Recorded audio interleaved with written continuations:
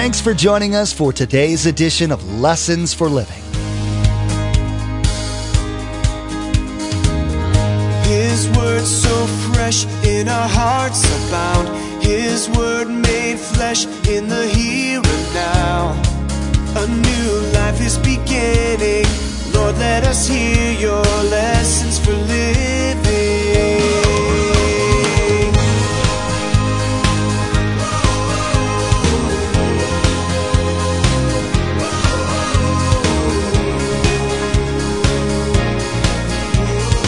Lord, let us hear your lessons for living. The Bible does not say that all sins are equal. Stealing a candy bar is not the same thing as committing adultery. Thinking about murder is not as bad as actually murdering somebody, of course.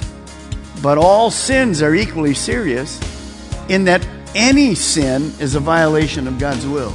Every sin brings guilt and the need of God's forgiveness. That's why God gave us 1 John 1:9. If I confess my sins, He's faithful and just to forgive me my sins and cleanse me from all unrighteousness. The book of James tells us that if we show favoritism, then we're sinning. Have you ever looked at it that way? Pastor Mark will show us that even in this, we need to obey God's law. God does not allow selective obedience. He wants us to obey Him in everything. But God knows us and knows that we're not perfect. We will sin. So He made a way for us to be forgiven. The Bible tells us that everyone is saved by grace through our faith in Jesus Christ. Where do you stand with Jesus Christ? Have you asked Him to forgive you of your sins? Remember, there's quite a few ways to receive a copy of Pastor Mark's teaching. We'll be sharing all that information with you at the close of this broadcast. Now let's join Pastor Mark in the Gospel of Matthew, chapter 22, verse 40, for his continuing study entitled Freedom to Love and Live. Lord, let us hear your lessons for living. Look at what Jesus says about those two things, love God and love people. Look at verse 40. All the law and the prophets hang on these two commandments. In other words, loving God and loving God are the top two priorities in the Christian life. When we obey these two priorities, everything else falls into place. Now, what's amazing, look at me. If we obeyed these two laws from God, we'd have no other need for any laws. Of course, that's not going to happen. But that's how powerful they are. Now, see, love is not just an emotion. It's not just a noun. We wore a bracelet for a year. Do you remember the bracelet? Love is it's a verb. It's actions. It's how we behave. Love is a verb that is filled with loving actions that come from our heart. God knew that we needed to love Him and love other people because of this. Every person that's listening to me this morning on all of our campuses, those of you online, you want to be loved. You want to belong. You want to be needed. You want to be known. Knowing that, what is the greatest thing I can do for another person? As an individual, what is the greatest thing I can do for another person? If I'm going to love them, well, here's the greatest thing, is to introduce them to Jesus Christ. Because every person has an eternal soul. They're going to live either heaven with God or hell separated from God forever. We don't even know how that fits. We can't figure it out. So the greatest way for me to love a person is when God finally opens the door. That's why Jesus was always in the marketplace around lost people. Lost people matter to God. See, we're to go into all the world. Our neighbors are all shapes, sizes, sorts, languages, nationalities. These are the people who Jesus died for. How will they ever know how to be right with God? That's our goal, to love our neighbor. The reason you're here this morning and know Christ is somebody shared with you. I want to do the same thing for those people who don't know Christ. Now back to James chapter 2. Vieira, Sebastian, you guys online? James chapter 2, verse 9. Now I'm not going to spend long with this because we've already covered it a couple weeks ago, but notice what James says. But if you show favoritism, you sin and are convicted by the law as lawbreakers. James reminds us that you and I as a believer cannot love their neighbor as themselves and show favoritism. They're mutually exclusive. It is a sin. And then we have a very important verse. I want you to circle this verse in your Bible because you will come back to this principle over and over again. Look at verse 10. For whoever keeps the whole law, the words of God, and yet stumbles at just one point is guilty of breaking all of it. This is one of the most powerful verses in the Bible to refute those who think that God will accept them because they're better than others. Now, I want you to turn to your neighbor, and I want you to turn to the person behind you, and I want you to say this. At all of our campuses, get ready. God does not grade on the curve. Did you understand that? That's what our world thinks. If I'm good enough what? Compared to you? No. If you break one, you've broken it all. Now, listen to how the Jew believed in those days. Barclay tells us it's very similar to the way our world believes today. Listen, the Jew is very apt to regard the law, the Bible, as a series of detached commands. In other words, this one's here, they have no connection. That's 100% wrong.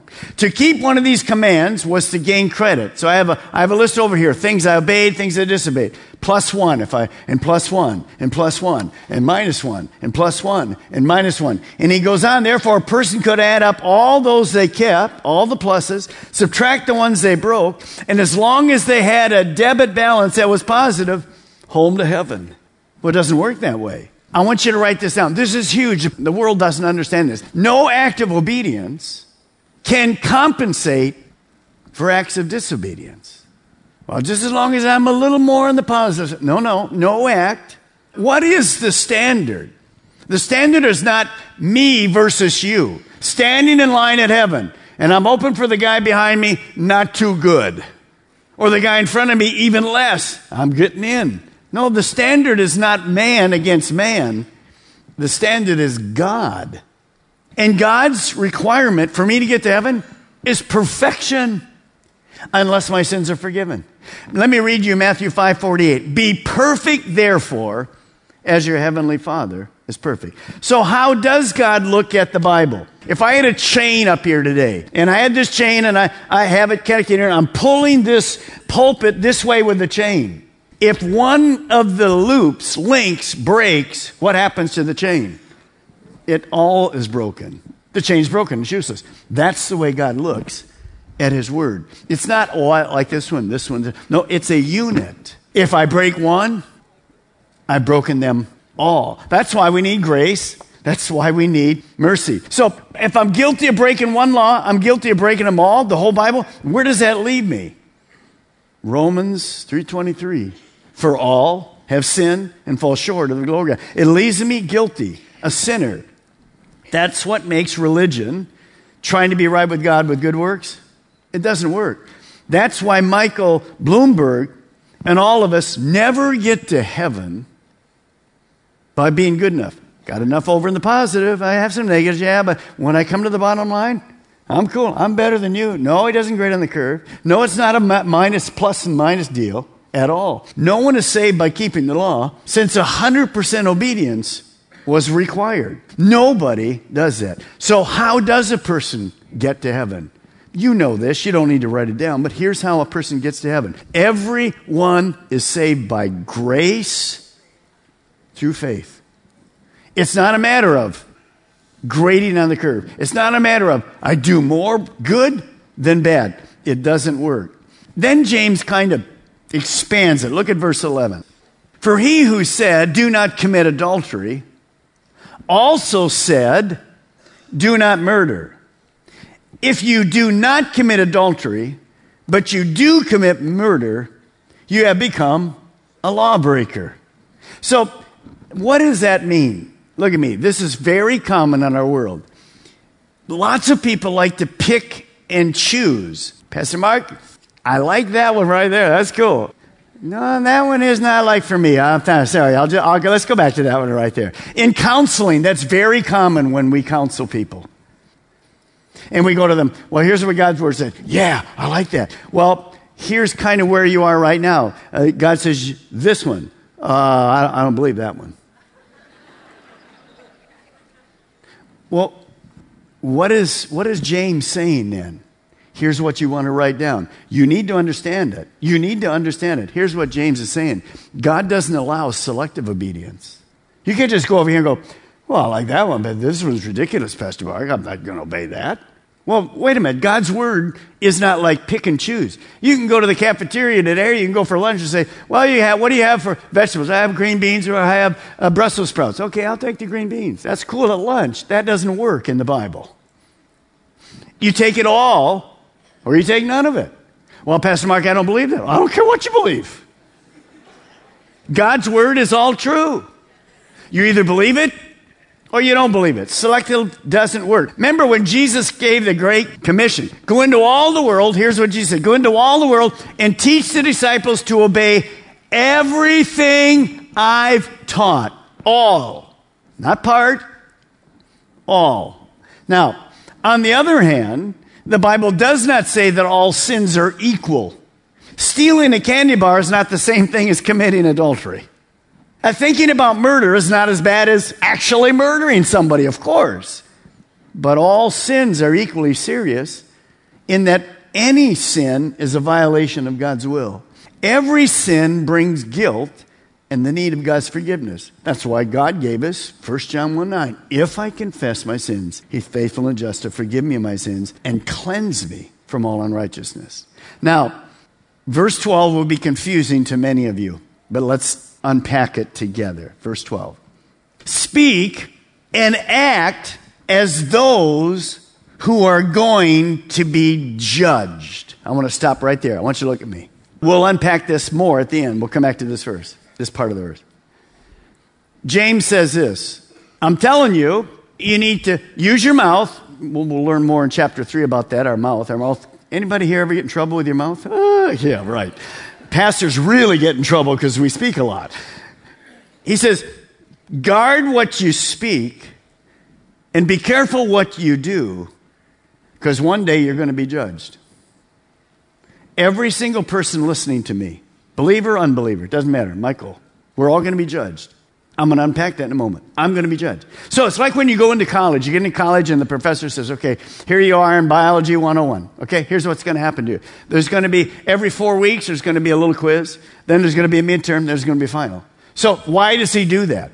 Because he knows if I'm going to get through the class, I want to know ahead of time. Okay, it's not like, if you just show up, there's no test, you can just get in. I'd like to have that class, but you'll never find that in college. What James is saying is, what you're doing right now, you're going to be judged for. So be careful. In other words, why does the professor say that? When we get to every 4th week, you know the quiz is coming, so study. So that's going to be a huge thing that I'm going to unpack. Every one of us this morning, we're going to stand at one of 2 judgments. No exception. Right from the Word. Now, notice what he says again. Speak and act as those who are going to be judged by the law, by the Bible, that gives freedom. Pastor Mark, are you kidding me? Freedom from obeying God? No, freedom is there's no laws. I can just do what I want. No, you're wrong. Write this down and let me go through it quickly. Obeying God's word, the law, brings true freedom. Obeying God's word, that's the opposite kind of thinking from the world. I don't go to church because, well, there's some things God says we shouldn't do and I don't agree with them. So there's no freedom. No, it's exactly the opposite. There's true freedom. Well, how does that work? I, as a Christ follower, I have freedom from guilt and from sin's penalty. I'm no longer subject to spiritual death. I have freedom because when I got saved, the Holy Spirit came to live in me. And I have the power, Romans 6, 7, and 8 says, to say no to temptation. I didn't have that power before. I wanted to, but I couldn't keep the law. I couldn't keep God's word. Number 3, Christ followers have the freedom to sleep well because they have a clean conscience. Do you know we have a problem with sleep in the United States? Do you know that? So many people can't sleep. So they're on all kind of medicine. You watch Dr. Oz, it's always coming up in the crazy program. And he's giving all these medicines, whatever, and that's fine, whatever. But why do people, what about a Christian? I have a clean conscience. When I lay down at night, my sins are forgiven. Now, maybe you're getting ready to lay down and you remember something, and if it's your spouse or somebody, and ask forgiveness, then you can have a nice sleep. Is that freedom? That's freedom. That's great freedom. Now, here's the problem. Why are we having trouble with sleep at night? Because our world is going faster and faster, faster, faster, faster, faster, faster. We all know it. It's so fast. I mean, we're almost to May. It's crazy. It's just, and we have so many things going through our minds. So when you sleep, sometimes people go to sleep with fear. I don't know what I'm going to do tomorrow. This week is going to have to meet with this person. It's going to happen there, and there's an exam coming up, and I know what the exam is like the last time, and what are we going to do with the payment at the end of the month? Oh, it's almost the end of April, and I haven't paid, and all night it's there. Let me just tell you something. You have the freedom, you have the privilege to call upon the great shepherd who happens to be in your room. Just read Psalm 23 if you have trouble sleeping. The Lord is my shepherd. You say, Pastor Mark, the shepherd's in your room. Well, what is one of the promises of God? He'll never leave me. He'll never forsake me. Of course the shepherd's in your room. Not physically at the end of the bed. You need more than a sleep medicine if you think that. But he's there in my what? Spirit. So if I'm struggling sleeping because I have all this stuff going, here's the freedom I have. The scripture says, transfer all your cares to me because I care for you. So when you lay down, some of you will have to actually do this. Cast all your cares. Transfer your care to him. Say, God, I got all this problem. I don't know what to do with this thing here. God's there, okay. Just give it to him and go to sleep. I'm serious. You say, Pastor Mark, that doesn't work. Yeah, absolutely it works. Now here's the problem. 2:30 you wake up. What do I do with that? Oh, excuse me, thank God, I take it back. Anybody been there? And then what happens the rest of the night? Tossing and turning all night. Here we go. So when you give it, leave it. By the way, in his hands, way better than in my head. That's a privilege. That's a freedom. The world doesn't have that freedom. There's no shepherd in their room. They're trying to do life alone. I have the freedom, I love this one, to be all that God designed me to be. I have the freedom. You'll see what that means in a moment. And I have the freedom to live with passion because obeying God brings amazing blessing. Now, I want you to write this next one down, and I'll explain it to you because I think it'll be very clear to you.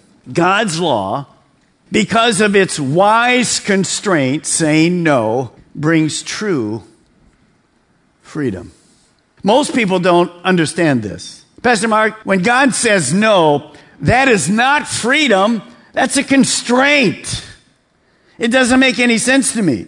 But notice, the psalmist understood those constraints are good for me. Watch this. I walk in freedom, for I've devoted myself to your commandments.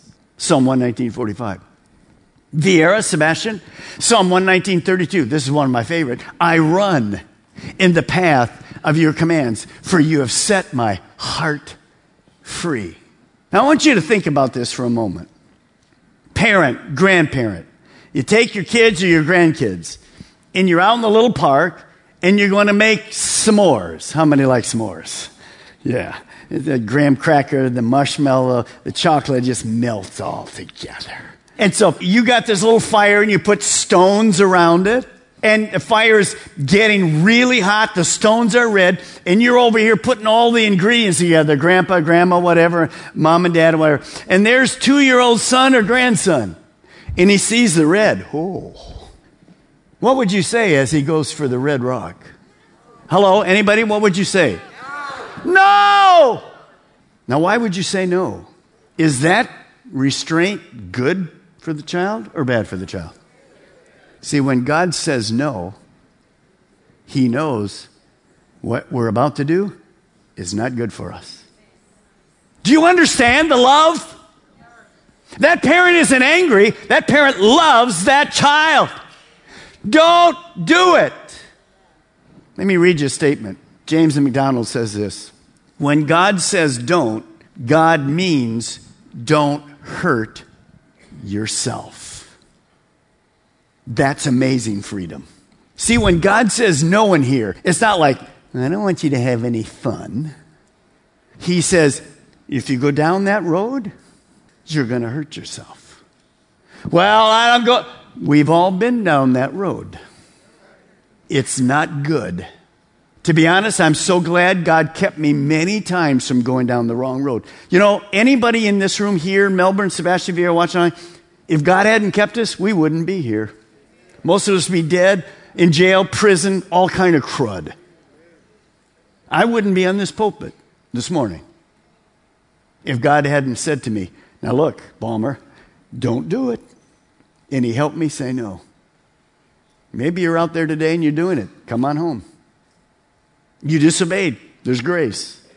Come on home. So see, obedience brings great freedom. You would never say to your grandkid, oh, go ahead and touch it. Let's see if you learn that way. That'd be a horrible parent. You would never do that to your child. Burned hand, maybe the clothes gets burned. You would never do that. You love them because you said, no, it's good for you. Just stay away. And so if you can learn to obey God because you get to, you'll grow in your life. Now, there's a promise God made. God makes promises that are, well, they're unconditional. I'll never leave you or forsake you, unconditional. He makes conditional promises. Let me show you a conditional promise. Peter writes it like this. The Lord is not slow in keeping his promise, as some understand slowness. He is patient with you. Can I hear an amen right there? Not wanting how many to perish? He doesn't want anyone, zero, nada, nothing, none to perish, but everyone to come to repentance. So if I'm not going to perish, is there anything I need to do? If I'm not going to go to hell, is there anything I need to do? That verse tells me one thing to do. What? Repent. So I have to repent, sorry for my sins, and believe.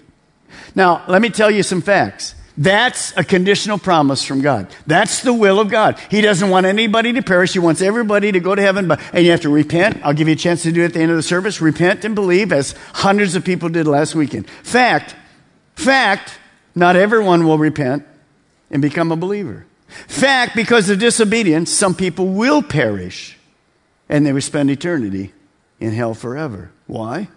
Because they chose not to obey God. Now look at verse 13. Because judgment without mercy will be shown to anyone who has not been merciful.